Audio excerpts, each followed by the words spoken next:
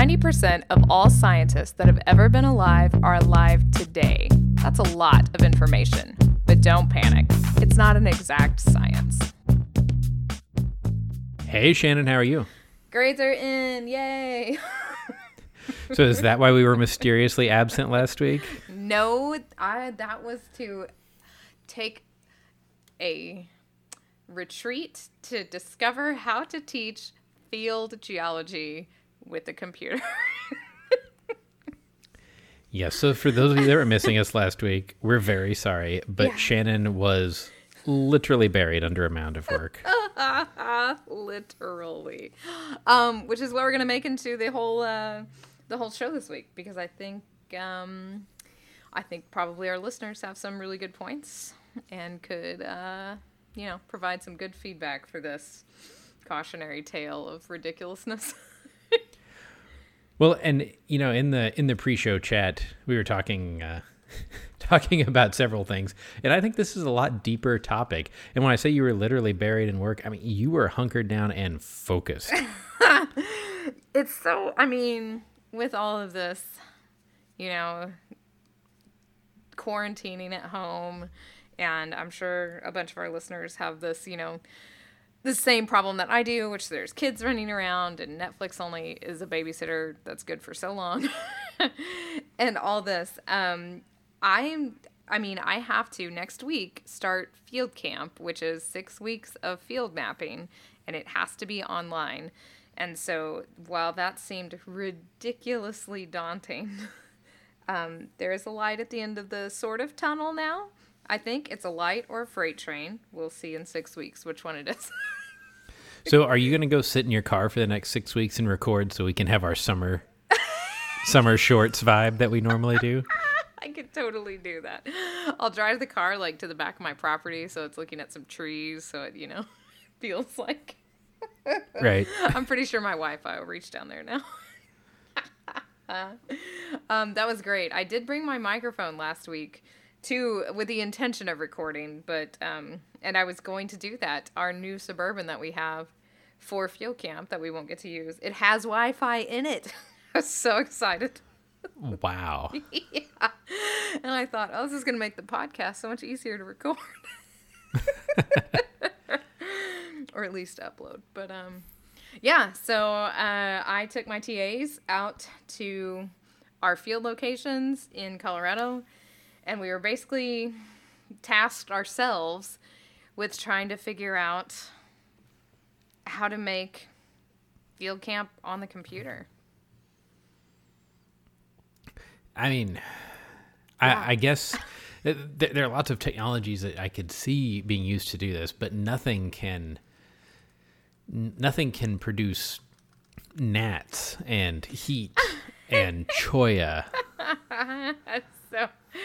So I have to give a massive shout out to the National Association of Geoscience Teachers Community, because the second schools were canceled, they were right there. And I've been on 50, it feels like 50, it's only 5, Zoom calls a week with all of us coming together to try to figure this out. And so that was exactly what came up today, which we're wrapping up because field camps are starting. And so we're wrapping up a lot of our work, and all of us were very punch drunk, sort of, oh my gosh, this has been so hard. We're all commiserating. And one of the women was like, what are students going to complain about and have this camaraderie about now? She said this is great, now that they don't have to hike up this hill barefoot with one cheese and tomato sandwich between them for 8 hours. And I said, I'm sure it's going to be how crappy their office chairs are and how much their backs hurt. Right. And then she said, no, that's us. So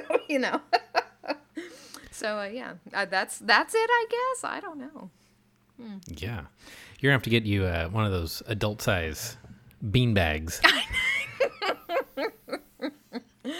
Oh, that's true. That's true. One of those gamer chairs or something. Yeah. Yeah, it's real funny because the more that I worked on this, and we're still working on it. It's not, field camp starts next Tuesday. The more I realized, a lot of skills that a lot of the students that have to have field camp this summer. So like half of my students have decided to wait until next summer because they can. They're just juniors now. But half of them have to have it because they're graduating and they have grad school in the fall. And so I think those students that have to go through this might come out with more career skills than maybe traditional field camp would give you. And that is very hard for me to admit. In that they're going to be having to do digital everything like they will in their careers? Yes, correct. We kind of settled on a theme of that for our camp. I might wind up interviewing you, no surprise, and a lot of other people to do sort of career talks, because I really do think, they're not going to have that camaraderie building experience when you get stung by a cholla or whatever, or you go to the hospital 20 times because you're dehydrated or, right. They're not going to have that, but they are going to come out with GIS experience, which they don't get in our geology curriculum. I mean, they can take the class themselves, but they don't get it in our geology curriculum. They're going to come out of it with not necessarily programming experience, but we might have them make some Google Earth or Google Tour Builder things as part of their projects. So they're going to come out of it with that. They're going to come out of it with having to learn a software package in a week to get a job done. There you go. And that's hard to do. We talk about that on here a lot, which is kind of what I wanted to talk about today. And you always say, and this is really hard to do, if you want to learn something digitally, it's hard to do when you don't know where to start. But having a problem and then using the tool to solve it is a good way to do that. And this is just essentially, as I'm writing the syllabus today, I mean, it's just a forced set of problems, which it is at field camp too. But this is like, here's your problem, and here's this software. Like, make it happen. And you just have to like get in there and mess with it. There's no way around it. And that perfectly describes most work environments, because as you're saying, here's your problem, here's the set of tools, you need to just get over it and solve it quickly. That is every day as a consultant. Yeah, so as we were discussing before the show, and maybe it's not the best thing to use, but it's what you have to use. Right. We've recently had a customer that had a bunch of pre-existing equipment that we did not get to be involved in the selection process of. And that literally just dropped off, a large pickup load of equipment. And so this is all supposed to go together somehow. We need it in a couple weeks. Good luck. And the manual for one piece of this equipment, one piece is over 4,000 pages. So, that's where we are this week. And that's what happens in any job, not just this. If you go in the energy industry, anywhere, there's a problem. It always needs to be solved yesterday. And the reason it's not solved is because it's hard. Right. Exactly. I'm going to read you this exact sentence from my syllabus sentences. So I said you'll be given ample time to download the appropriate software. Some software will come with exercises to familiarize yourself with the software, but know that it is up to you to simply play around and get to know the software packages and their capabilities. This is what you will be expected to do in the workforce. And I bolded that part. Yeah.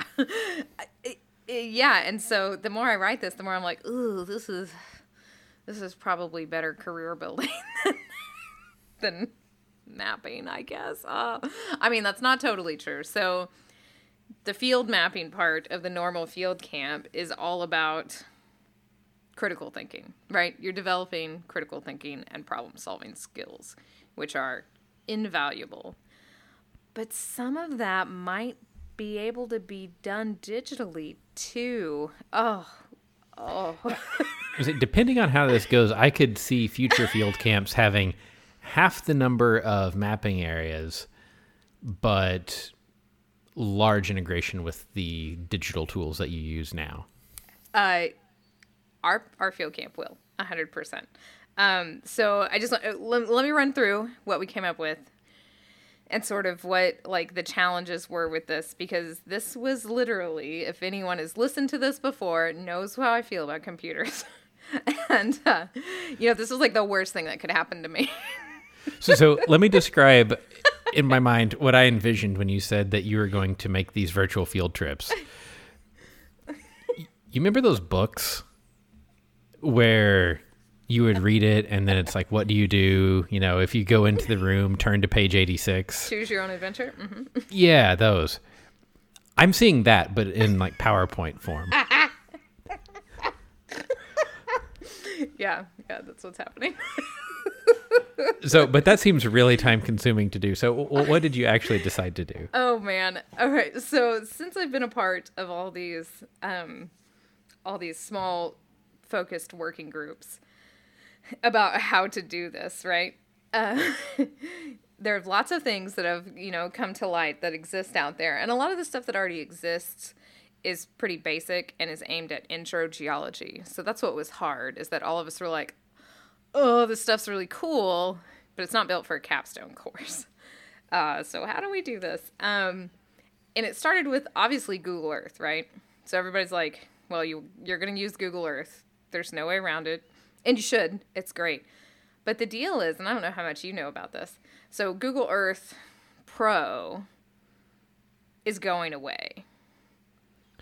Right. It's becoming a web app. Yes. It's minimally supported. All the functionality of it is not in the web app. Yes. Not even a little bit. And so I have only minimally messed with Google Earth. But, they're KML files. You zip them up. They're KMZ files that you can import and you can do all this stuff in. And in Google Earth Pro, you can do things like bring in 3D models and draw all over it. And the web app doesn't have that functionality. But everyone says, if you're making something new, make it in the web app because it's not going to be supported.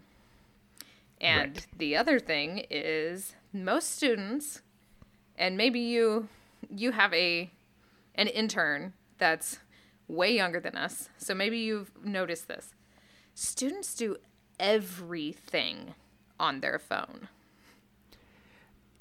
Yes. So recently we even had the discussion of like, did you get that email I sent you? And it was almost like talking to you of like, well, I don't check email, but once a week, like nobody sends things to my email. Yep. Almost like talking to me. Yeah. So you can't Google Earth Pro on your phone.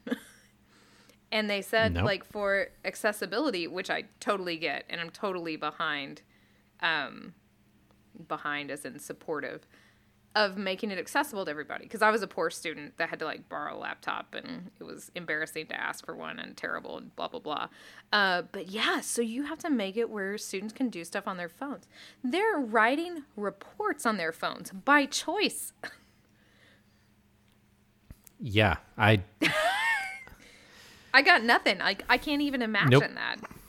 Even on an iPad, that still feels foreign sometimes. I know. Much less a phone. I don't even like my Surface Pro's keyboard. Well, that's a different show about us being keyboard snobs, but hardcore keyboard snobs. Yeah, we're definitely gonna have that show soon. Yeah. So the web app, it's more set up to be a show and tell type thing, because I guess Google also has this Google Earth engine, right? Which is sort of like the data crunching side, whereas Pro could kind of do both of those things. Yeah, and Earth Engines, it's been around for a while, and they've been starting to push it heavier. Yeah. Right, and so so the web app, you cannot have 3D models in and all this jazz, and they're real cagey about when that's going to happen. And so we sit down and I said, okay, everyone that's done presentations on this says start from scratch, do not import into the web app. All right, so we're like, okay, that's in our mind, that's what we're going to do.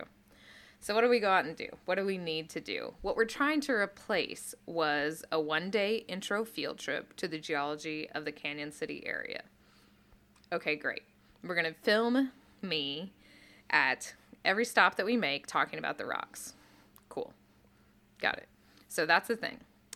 Then the rest of that week in IRL field camp is a strat column that everyone has to measure the rock units, describe them all, and then painstakingly draft this beautiful strat column. It's my favorite assignment because it really shows off.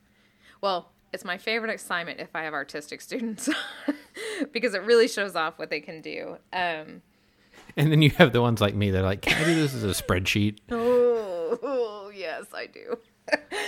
And then they're like, okay, well, I'll draw it like it is a spreadsheet. Oh my gosh. Yeah.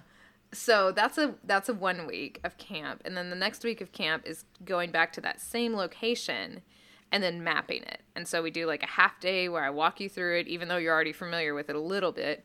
And we talk about like what mapping looks like, what you're looking for. And then they go get led on their own. And they check in with us throughout the day during the week.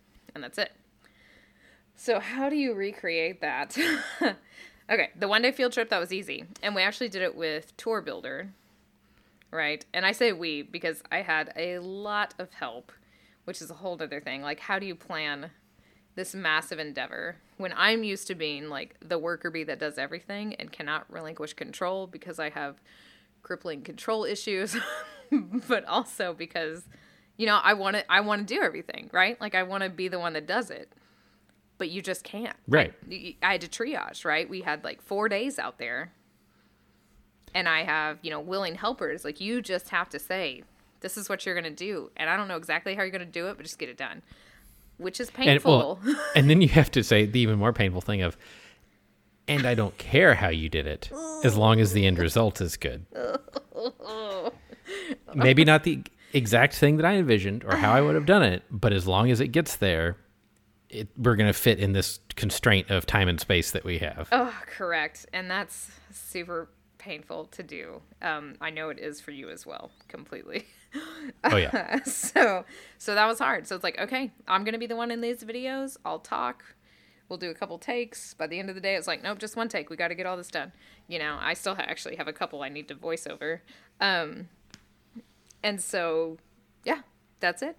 So that's a Tour Builder thing because that day is very linear. Like it is definitely you stop here, you stop here, you stop here, right? We walk up the stratigraphic column. So it is a field trip. You get out, there's some talky parts, you get back in, you drive, you get out, there's some talky parts, you eat lunch. Correct. Yeah, and taking lots and lots of notes because this is the intro to everything, right? So write everything I say down.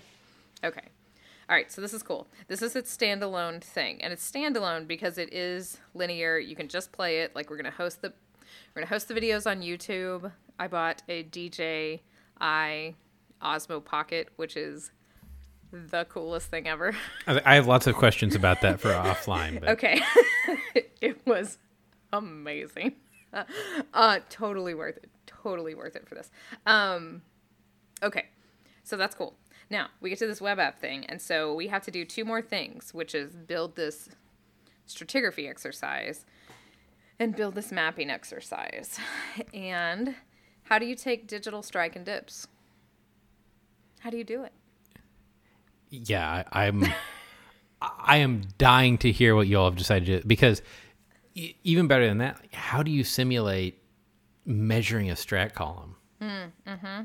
Well, that's the easy part as opposed to taking a digital strike and dip, but... Well, fair.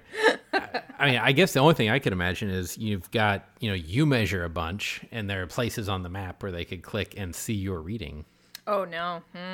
So that's discussed. So how do you do this? Because what you would do at IRL is you've got a Jacob staff and you're literally walking it perpendicular to strike. Right. And the magical math stick gives you a thickness. It's great. Right. It's magic. It's literal magic.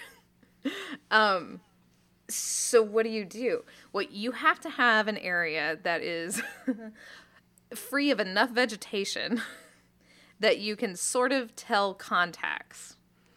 And I don't mean exactly, and God knows I will not be grading this to even like the 50-foot interval, you know what I mean? But you can tell enough from all the pictures we're providing along this line, so the strike column's separate. It will also be linear and guided. You can tell, okay, well, something changes here. I'm going to go look at this picture that's uploaded and see where I'm going to put this on my paper map in front of me. Okay. And so I can figure out kind of where I think the contacts are. But that's not enough because you have to do the geometry, right? So you have to have the strike and dip of these beds. And, well, you have to dip, I guess. Well, and the strike dip, yeah. Anyway. Well, you can approximate the strike, and if you just measure Correct. the dip, then you've got dip direction as God intended, and Right. so on and so forth. Right. So you've got to have the dip. Now, there's a really cool strike and dip plug-in thing that's being developed. And God bless them. They are trying to get it done for us to use for camp. Okay. So they literally started on it in April when this was all apparent that things were going south. And they're like, oh man, let's get this done. So define they. So Alex Klippel and Bart Masters are at Penn State. I think they're in geography, not geology. And then Hannah Rigel, I think it is, at Appalachian State. Okay. And so we got a hold of this. It's pretty cool. It was something, and this was the terrifying thing to have to do. It was something that was going to take us too much time to try to figure out. And therefore we had to jettison it as an idea because we had to solve the problem. And we just didn't have enough time to learn how to use the tool, which they call the SAD tool, strike and dip. And I think it's really funny. And they're like, it's a terrible acronym, SAD. That's my initials. So I told them it was fine. So it's really neat. I think we're going to use it anyway for other things that we do, like other exercises we do. But to solve this problem and to make it easier on the students who haven't used GIS, who haven't used the web app, what we did was one of my TAs had this awesome app called Solocator. Okay. She was an intern at FEMA last year, and they used it there. And so we bought like the upgraded version, which was a pocket blowing $5. And what it does is it has, as you go around, it has a declination that it puts on the top on the picture. And so it has like a little time stamp and a Latin long and then a declination as you go around. Yeah. So we just... You mean like an azimuth, like the direction you're facing? An azimuth, yes. Okay, sorry. yeah. Sorry. Azimuth as you go around. And so we just took pictures in the direction of strike. Okay. So we've got these pictures in the direction of strike. It has the azimuth on the picture. And you can download this little Google Chrome plugin called Protractor. Yep. And you just stick it on that picture, and now you've got your strike and dip. So it's not as easy as them trying to find a picture of us just having, like, showing a compass, which is what we were almost going to do, right? They actually have to figure out, okay, so this actually is in the strike direction, because we use that Solocator on every picture we took. That one's, perpendicular to dip. I'm going to get my protractor out. Now that's my dip. I've got these two contacts. I guess this is what it is. Okay. Yeah, I thought that was fancy. So now they got that. They got their contacts. We'll have them put in their contacts, and then we'll help them with that a little bit so they don't get super crazy stuff. And in order to describe the rocks, like this is the time where they take 4 days with their noses on these rocks. And they spend a lot of time with this specific stratigraphy because it's what we use the rest of the time. So we didn't want to do the strat column and then never look at these rocks again, right? So that's why we're doing at least one of the mapping projects using the same units. And so we're like, okay, how do you describe this rock when you can't touch it? You know, we even contemplated like building kits and sending them to them, but I was wondering if that was the answer. yeah, no, that is an answer. And some people are actually doing that for their field camps, but I don't have that kind of wherewithal. People are taking out cubic meters of Terrapants dolomite everywhere to send to their students. Exactly, just to send it. So I was like, all right, I'm not going to do this. So a couple of the softwares, well, this one software we had seen, and lots of people didn't like it, but we wound up loving it. And it's called ThingLink, ThingLink. Okay. Okay. So I told you we took all these soul locator pictures, but we also took panoramas. And then we also downloaded Google Street View, and you can take 360 photos with your phone. So we were thinking about trying to check out, our library has 360-degree cameras. And we were going to check those out and take a bunch of those. But it was just like one more. We are also taking a GigaPan with us. And so it was just one more piece of technology that we'd have to learn. And so... Charge the batteries on like a geophysicist. God, we had so many batteries. Oh, my gosh. And so my TA was like, look, we just use this Google Street View thing. It takes great 360 photos. And it did. It was amazing. So we've got these panoramas, we have just regular pictures, and these 360 photos. And what ThingLink does, besides be kind of hard to say, is you can take these images and upload them, and then you can start to annotate them. And this seemed really cool. So we have our Google Web app, and it's got a pin, right? And on that pin, like what it shows is... There's another little pin right beside it that's a strike and dip picture because we wanted that to be very obvious. Like these black markers are the ones that are strike and dips, right? And then there's another little thing beside it. And you'll see in the Google Web app that there's a couple of pictures with it. But one of those things is a link to ThingLink. And the ThingLink will open the Pano or our 360, and we will have annotations all over them. So the annotations... you can click on, okay, so they're just like little, some of them are little cameras. So the little camera you can click on and you know that's a picture of the rock. We have a little exclamation mark, which is, I love this part. This I think is the best that we did. A link to a YouTube video of us pouring acid on the rock. Nice. Yeah. I'm looking at this app right now. It's pretty cool. It is very poorly rated, but it does look cool. I know, and I don't understand. I don't understand why people didn't like it because it's like here's the one thing it didn't do that we wanted it to do. But we came up with a workaround, which is what you do when you have to get it done, right? And so our workaround is there is a website called EasyZoom. And so we go to, so the deal was you can't zoom in on these images and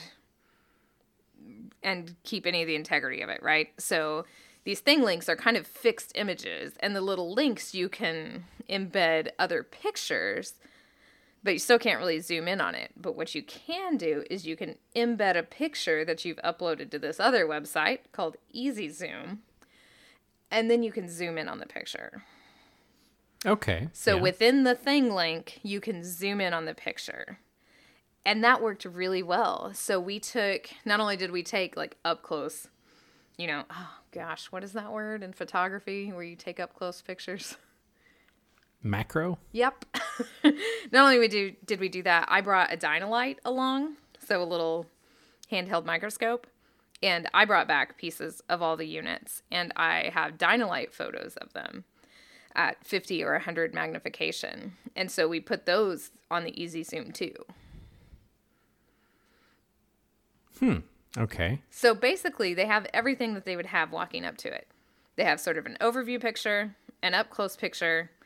They have a video of acid being put on it so they know if it effervesces. And then they have a zoomed in picture, like if they were just looking at it with their face. And then they have basically a hand lens picture as well. So what else would you need to describe these rocks? I mean, did you describe their feel in your mouth? Oh, man. I'm going to have to go back out. I got to go. There are a few of them that I wish I would have done that. So yeah, that seemed pretty good to us. Like that's what they'd need to do. And so that suite of images goes with the stratigraphy building part of the exercise. And they'll do that. And that, along with that first day field trip that they can watch and rewatch, and I imagine I will use forever, actually. That is a resource that is 100% fantastic. It might even be something that I give people before camp next year. Say, then you don't have to take time at camp to do it. Correct. You can do things like GIS tutorials. That is absolutely correct. So yeah, it's real good because you give them a test over it, and so therefore you know that they've done it. The other thing you can embed in this web app is Google Quizzes. Ooh, so now are you all using Google Classroom as a university? No. Okay. No, we are not. I don't know if that has been discussed ever, but we're not. See, because I didn't even know Google did this.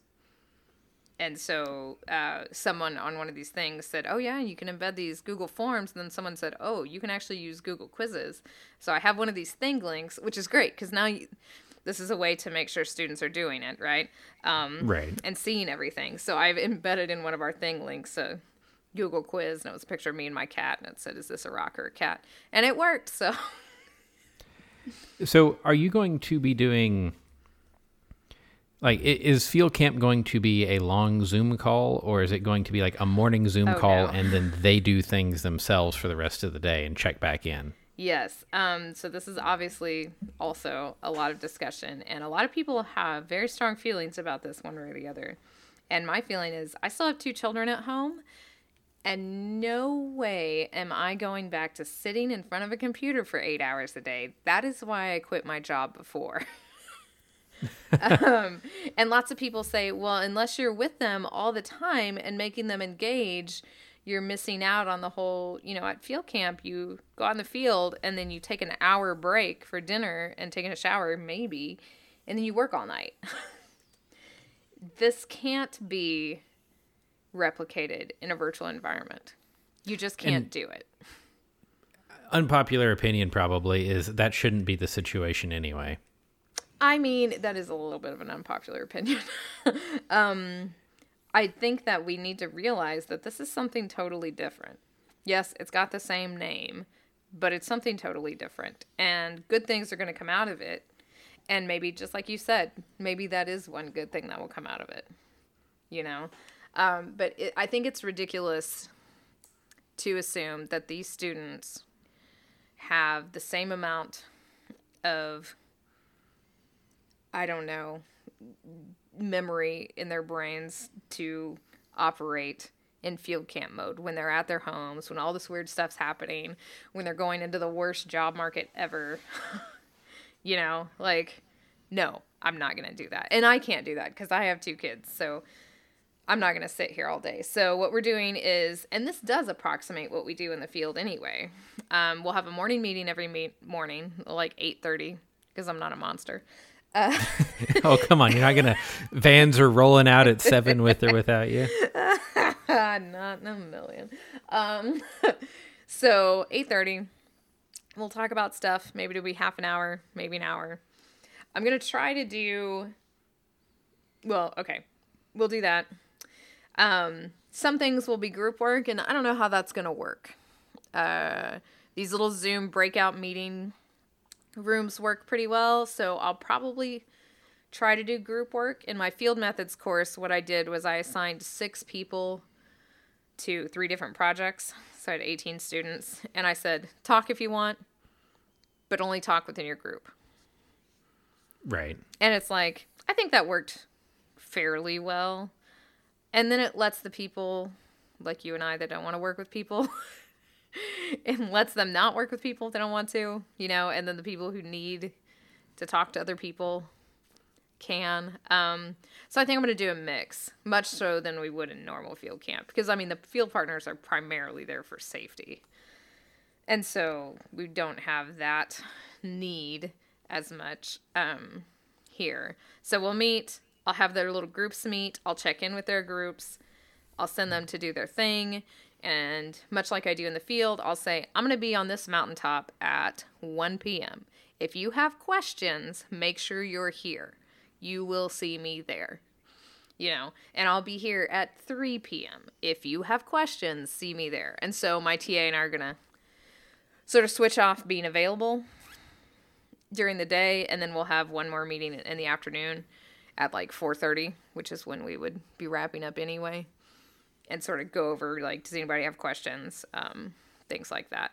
But I'm going to try to do it as, not to use a buzzword, but as asynchronously as possible.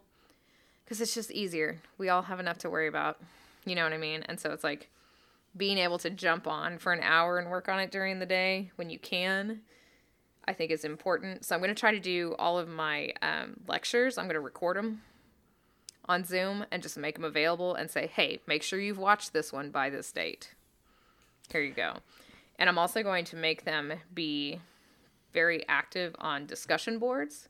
Because it's like one person's going to ask a question that everybody's going to have. And it's going to do everyone no good if that person is in the Zoom meeting at 1:04 and asks it and no one else hears it, you know?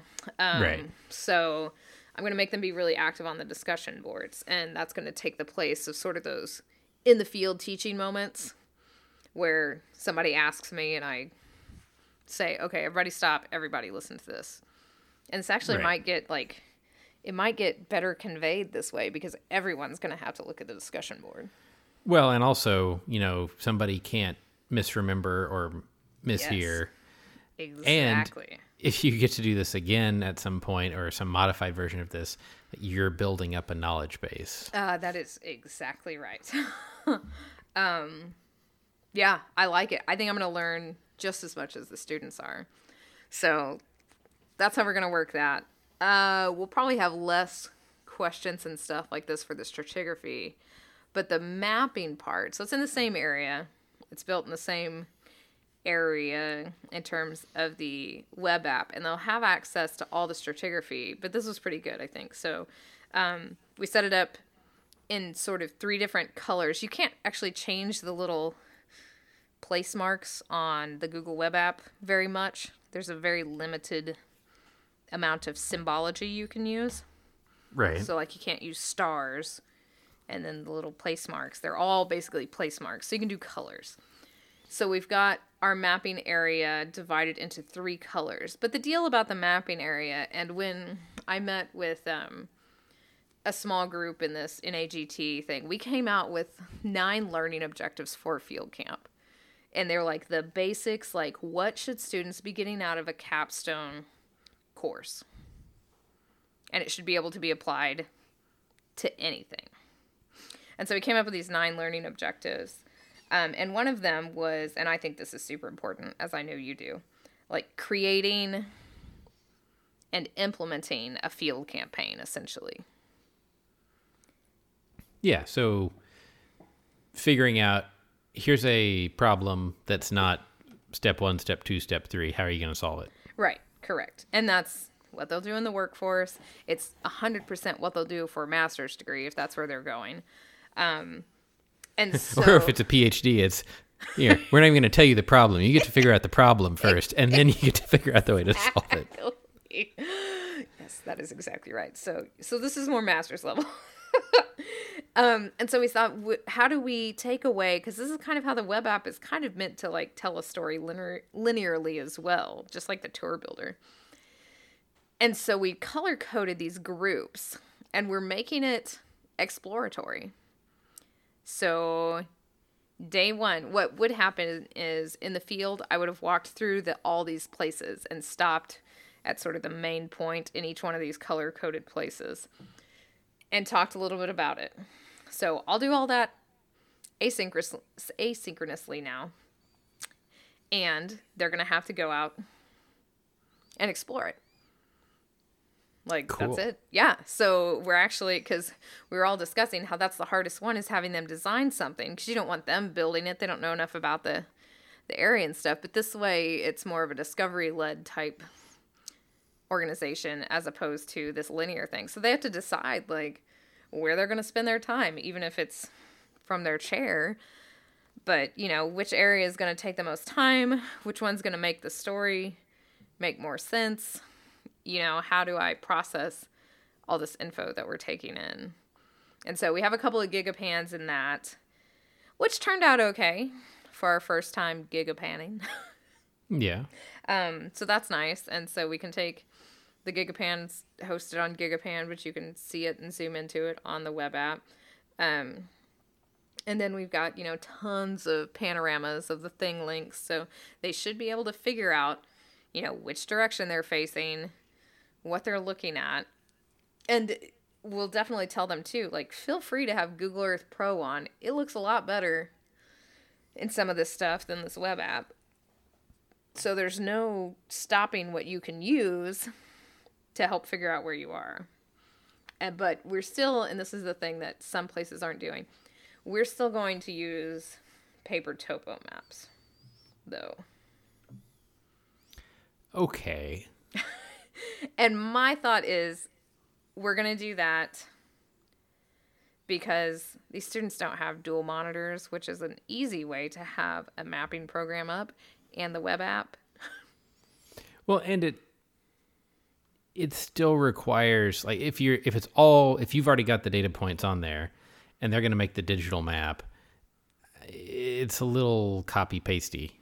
Exactly. So that's what my TA argued, was that it's not easy to translate that topo to that satellite photo. And that's exactly right and exactly how it should be. Like, you see the ridge on the topo, you see the ridge on the satellite photo. Now figure out where you are in relation to that. And I like that. I think that's a good thinking exercise. It's a good spatial exercise. And that's why I have I resisted. There's this program out there called Strabo Spot. I've talked about it on here before. Doug Walker from Kansas made it, and it does everything for you. Like, it's a digital field notebook. It has a GPS. It shows you your location on both a topo and a satellite image. And I don't know. Yeah, I mean, I think there still needs to be, this still has to be something that takes time and you get learning from, versus just copy pasting points from one program to another. You're not learning geology through that. Right. I'm not sure paper's the right way to do it, but it's the way that can happen in the constrained set of time we have. Right. That's exactly what we thought. We even thought about, like, printing off, like, big 11x17 pieces and sending them to them, but turns out we can't even get into the office, so we can't do that. But I think we'll still do that. It'll take time. It'll teach them some more spatial stuff. I think that's a good answer. So that's what they're going to do for it. So that's going to be not our first 2 weeks. Our first 2 weeks are going to be like software type stuff, like just doing some fun Google Earth exercises. And then a bunch of these people that I've been working with have done their own Google Earth stuff. And so they'll be walking through that to kind of learn it. So then maybe they'll be able to manipulate it a little bit better before they get into this, like, real meaty mapping exercise. Okay, that's a pretty cool plan. Oh, it is exhausting. And so much of this, so just like I said before, is like we had to come up with, while we were appropriately socially distancing, like, what's our workflow? You know, before we started, we'd kind of come up with this, like, everyone should, like, pick one and focus on it.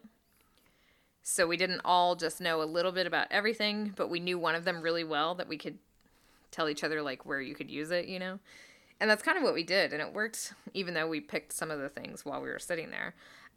So that worked really well. We had to figure out, you know, what software we're going to use, because my TA really wanted to use Google Earth Pro, because he was familiar with it. You could load KMZ files, and so the Solocator app creates KMZ files that you can export. Okay, yeah. So it's got all the stuff and you could just upload it directly. But the web app, everyone that had worked in it said, do not upload your KML files or your KMZ files. Like, create a new project and just start from scratch. Because I guess the functionality of other stuff starts to break down if you've brought in KML files already. Oh. Yeah, and we found that out because he refused to do it. You were warned and you proved it. Correct. And it's like, it just wound up, it would overwrite them weird, like if we had things that were close to each other. And so it worked out for us because we knew the area so well that we could just move them ourselves. But I could see if you were trying to do something with someone else's data, you would never know enough to fix it, and then it wouldn't be correct. Yeah, okay. Yeah. Oh, so we dealt with that. We dealt with, like, how do we share stuff? Because even though our computers were, 10 feet apart from each other, it was hard because I use Dropbox, and students don't pay for Dropbox, right? And so the free Dropbox wasn't enough room for us to share stuff. And then, like, my TA said, I want this out of my Dropbox. I wound up deleting the whole folder. Even though I owned it, she deleted it. Right. Which is no big deal. Like, I got it right back, obviously, in Dropbox. So we're like, okay, so we'll go to our OneDrive, because our university OneDrive is feasibly infinite. I hope you heard the mocking tone. I would say that sounds like that was tested. And so, like, I make this thing, I migrate everything from Dropbox over, and she's working in it, and she winds up, like, grabbing the folder, and it's gone from my stuff. I don't even know how it happened. And so my OneDrive says she deleted it. Hers just says it's there being shared by me, and so it was, that was a pain, too, and I hate to admit it, but the easiest thing, which we could only do this one way, I had the only Mac, and she had the only iPad or iPhone. And the easiest thing was we just made her take the pictures because she could airdrop them to me. Yeah, I've heard of worse solutions. Yeah, I mean, it worked. It was the quickest for us to do. We had like 50 little SD cards everywhere.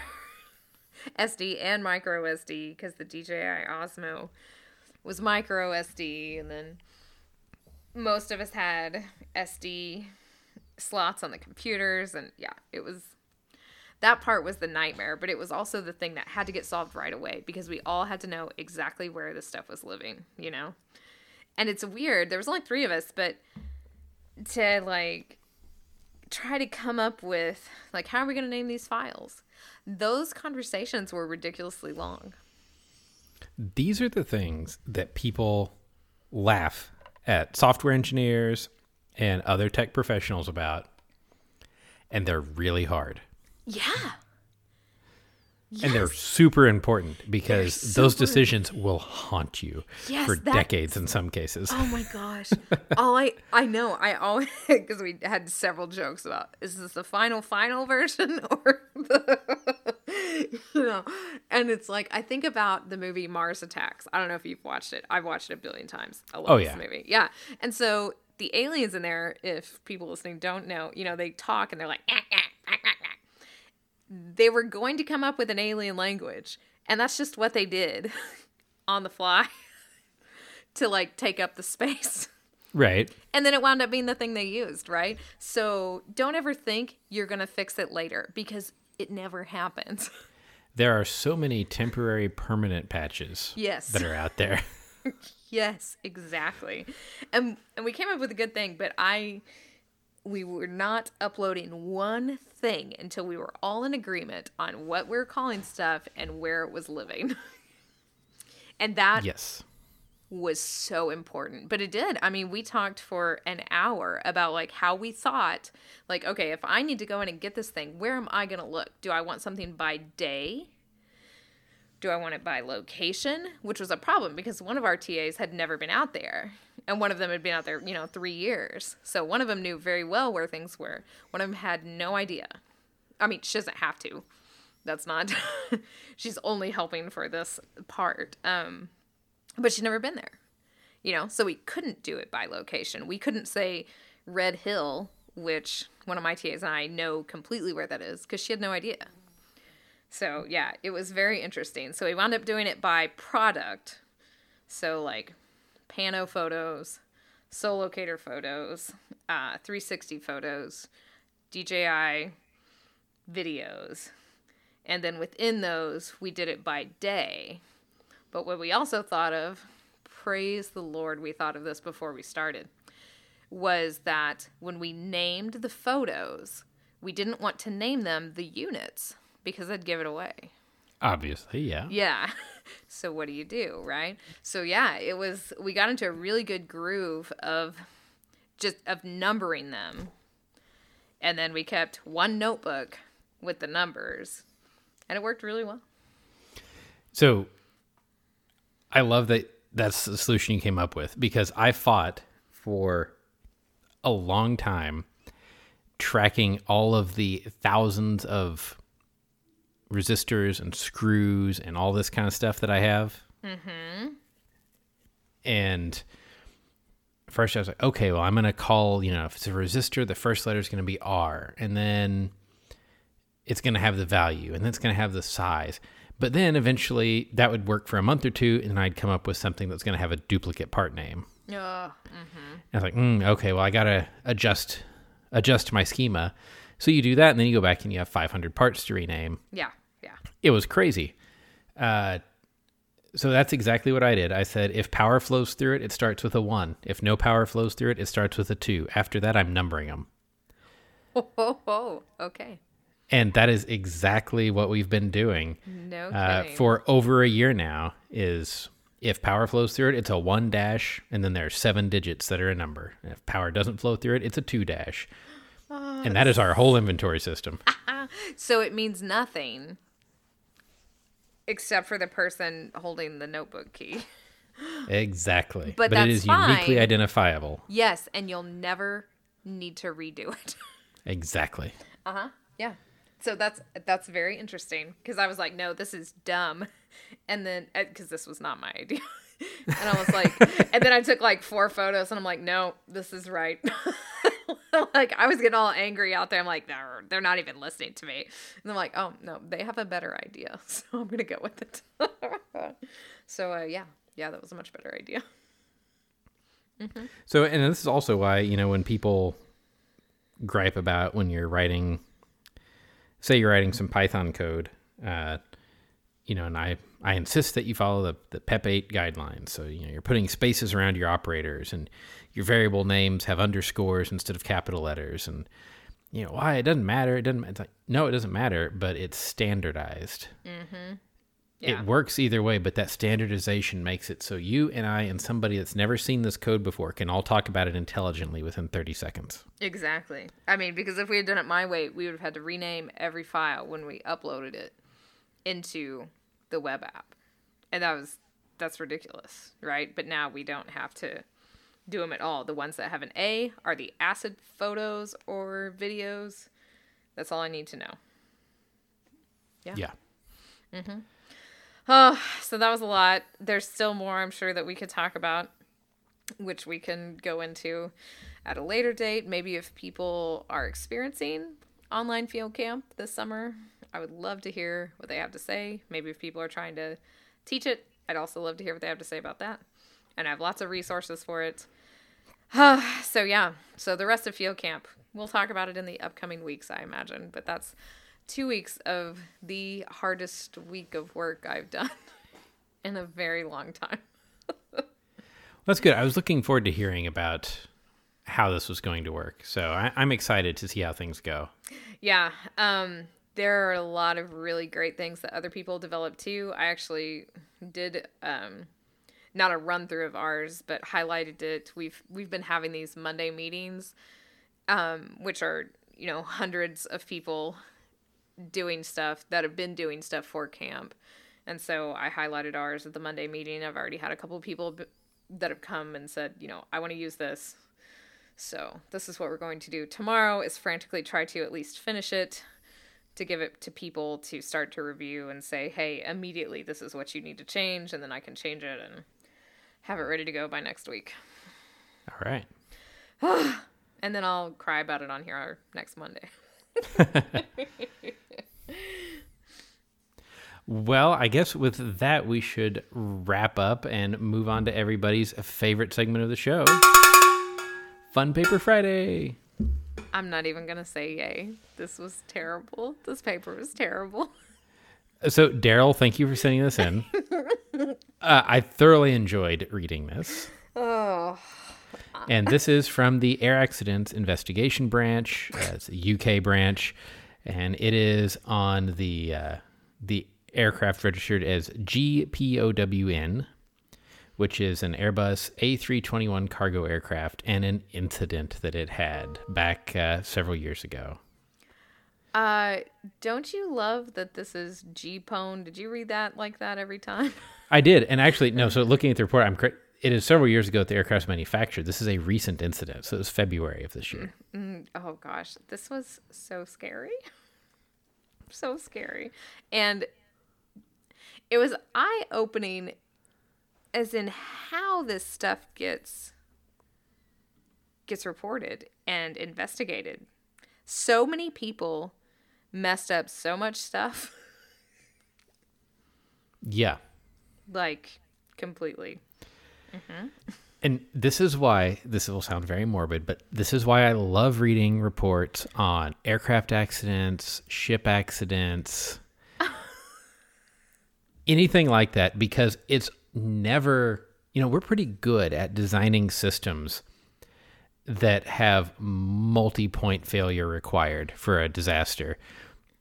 And we're also pretty good at circumventing them, which is, summarized in the, if you make it idiot proof, they'll make a better idiot. Yeah. But there's always this fascinating thing of, person X made this little mistake, which wouldn't have been a big deal, but person Y made this little mistake, which also wouldn't have been a big deal. But factor Z in the alignment of the moon made those two things combine to have something really bad happen. And this is definitely it. I just noticed, John, I don't know, when this happened, there weren't passengers on board, which I didn't see. I mean, there were on the 2 previous flights this dumb plane took before it caught on fire. Right. So that's nice. And there were no injuries at all. But lots of mess ups. So, not to get to the punchline, the events that happened were this aircraft took off from Gatwick just after midnight, and about 500 feet above ground level, there was a bang, and there were flames coming out of the number 1 engine, and it started surging. And before they could get back to the airport, the number 2 engine started surging and then stalled. Yeah. And they landed successfully 11 minutes later. That flight path is terrifying to see how quickly they identified this and how far they had to go to turn around. Because, they got up to, what did it say? 3,500 feet? Yeah, and you still have to, you can't just, it's not Flight Simulator. You still have to have a little glide slope, even though you can accelerate it, but. Yeah, and, it's Gatwick. It's not like it was some tiny airport where there's 5 other airplanes that you can tell to get out of the way, right? Right. And so the reasoning behind, and this is what's scary and leads to the multiple people failed, because there were engine issues with this plane 2 other times. Right? Right. 2 other flights before this. And, they would say, well, we can't get the engine to start. And the response was, try it again. Yeah, try And then it started. Again. And then it's like, okay, it's fine. And that happened 3 times. Oh, my gosh. It's like rebooting your computer, or when people are like, you just need to get your car out on the interstate and, blow the carbon out. Blow it out. There's no backup to that. That's just... No. Exactly. Just a thing we feel like needs to be done. Exactly. Oh my gosh. And then they had, and this is where software is scary, right?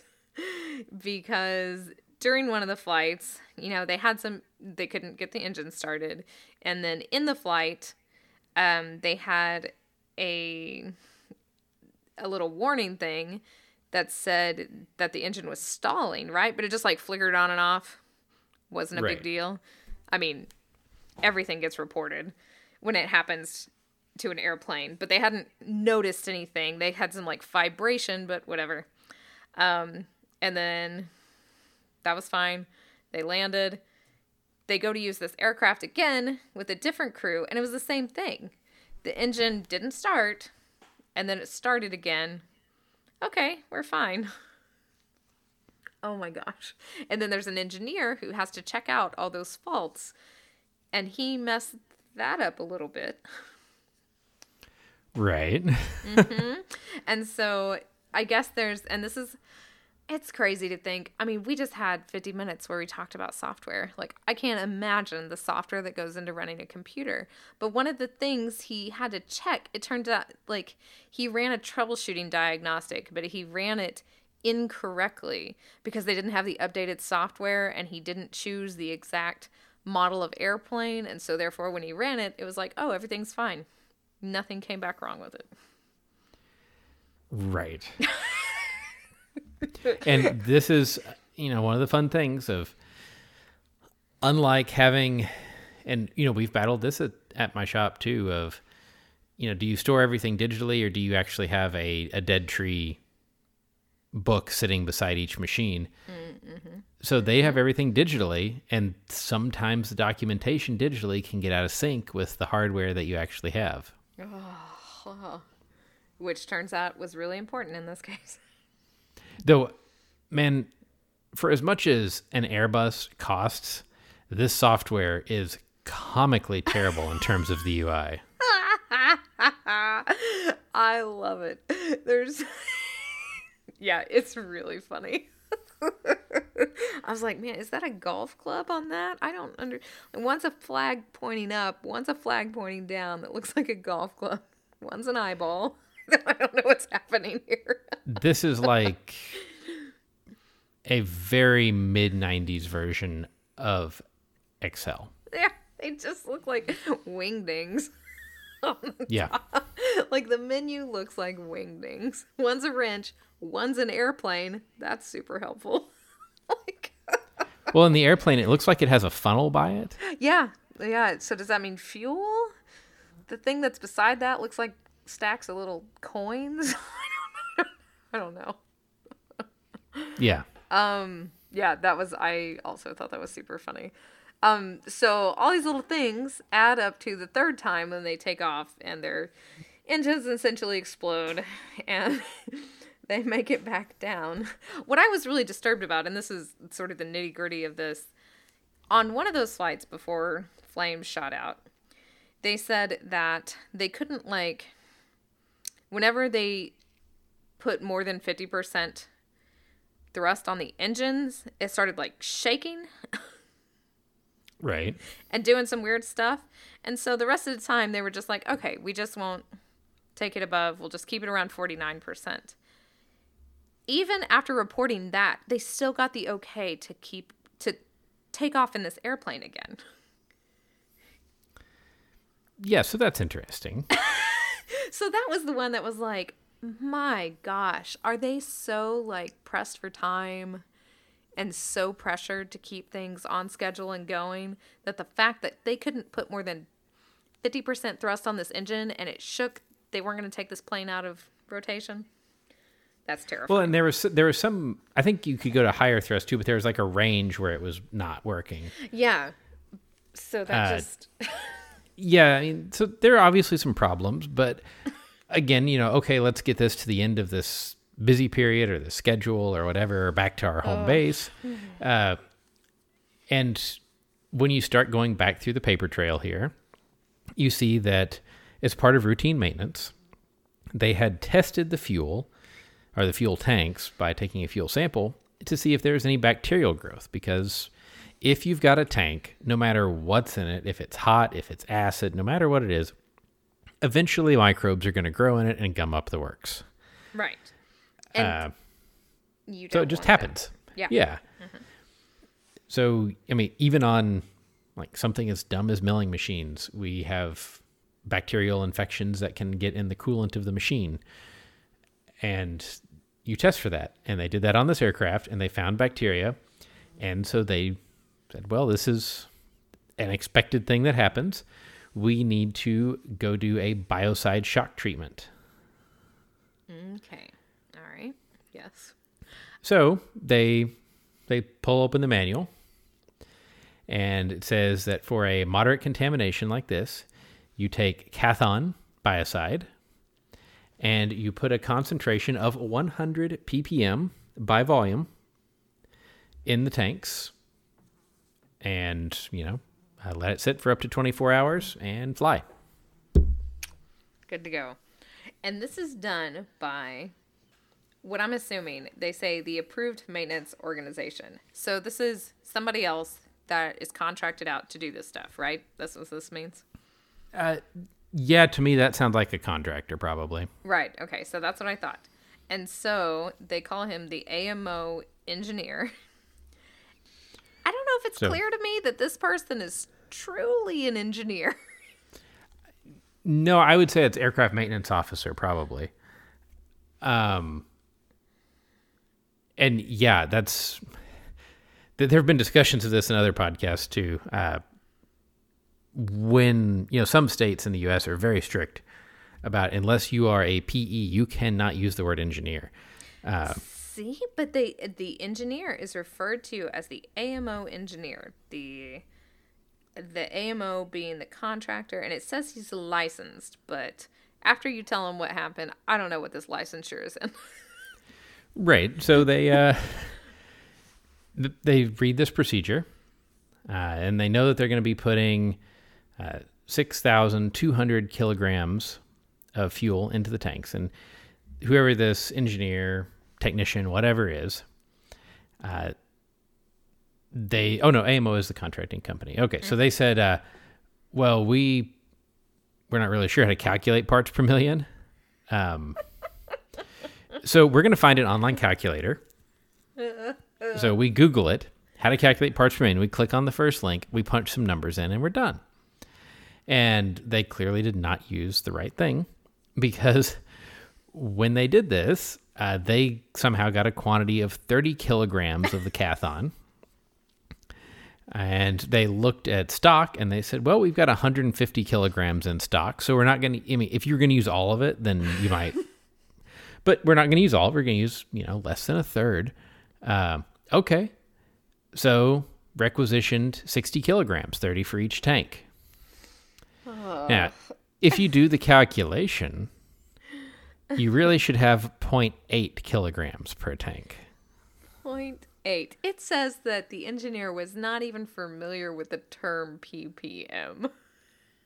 Like, I get it. Maybe you're not a chemical engineer, but my goodness. So instead of 0.8 kilos, he has 30 kilos per tank. Now that we've... I'm just sure it burns like jet fuel, right? Yeah, so now that we've got 30 times the amount of biocide in the tanks, we let it sit for 24 hours. The tanks haven't melted off the airplane, so the task card gets stamped as complete. And another task card is created that says, in 10 days or after 5 flights, we're going to check the tanks for bacteria again and ship it. So the plane rolls out, and this whole saga begins of the engine starting trouble and so on, because as it turns out, when you put that much fuel or that much Kathon in the fuel, it causes the fuel and this Kathon to separate. And so the engine starts sucking pure biocide off the bottom of the tank, and they don't run on biocide. No, not even a little bit. And so, they pour out the fuel. It's super gross. And then they find, basically powdered Kathon all over everything when they put a bore scope in, which prompted the question, why didn't we put bore scopes into the engines when someone complained about the engines in the first place? Because they definitely would have seen this in there. And there was, gunk and brown deposits all over the combustion chamber. This is nasty looking in these pictures. And all when you look at that, you're like, I can't believe this plane is not a hole in the ground. Yeah, correct. That it even made it off in the first place. So That's really scary. It's scary that a plane can throw a stall code and people are like, meh, it's probably nothing. Because most of the time it probably is nothing. But sometimes it is something. And sometimes it's, ant killer in your fuel tank. Right. Yeah, this was crazy. This was super crazy. And obviously this was cool to read because it's still an active investigation. Right. Yeah. So no, it was an interesting one, and just a friendly reminder that a series of unfortunate events at any time could cause an unexpected issue in anything we do. Yes, exactly. Okay, great. Thanks, Daryl. I'm never flying again now. Well, if you would like to send in the results of your Cathon experiments or concentration calculations, we would love to see those. Shannon, how can folks get a hold of us? Show at don'tpanicgeocast.com. You can find us on Twitter at don'tpanicgeo. John is at geo_Lehman. I'm at Shannon Doolin. We're on the Slack channel, the Software Underground, the Don't Panic channel. And as always, if you would like to support our podcast and enjoy listening to us, you may do so at Patreon. You can find us patreon.com/don'tpanicgeo. And until next week, remember, don't panic. It's not an exact science. Any opinions, findings, conclusions, or recommendations expressed are solely ours and do not necessarily reflect the views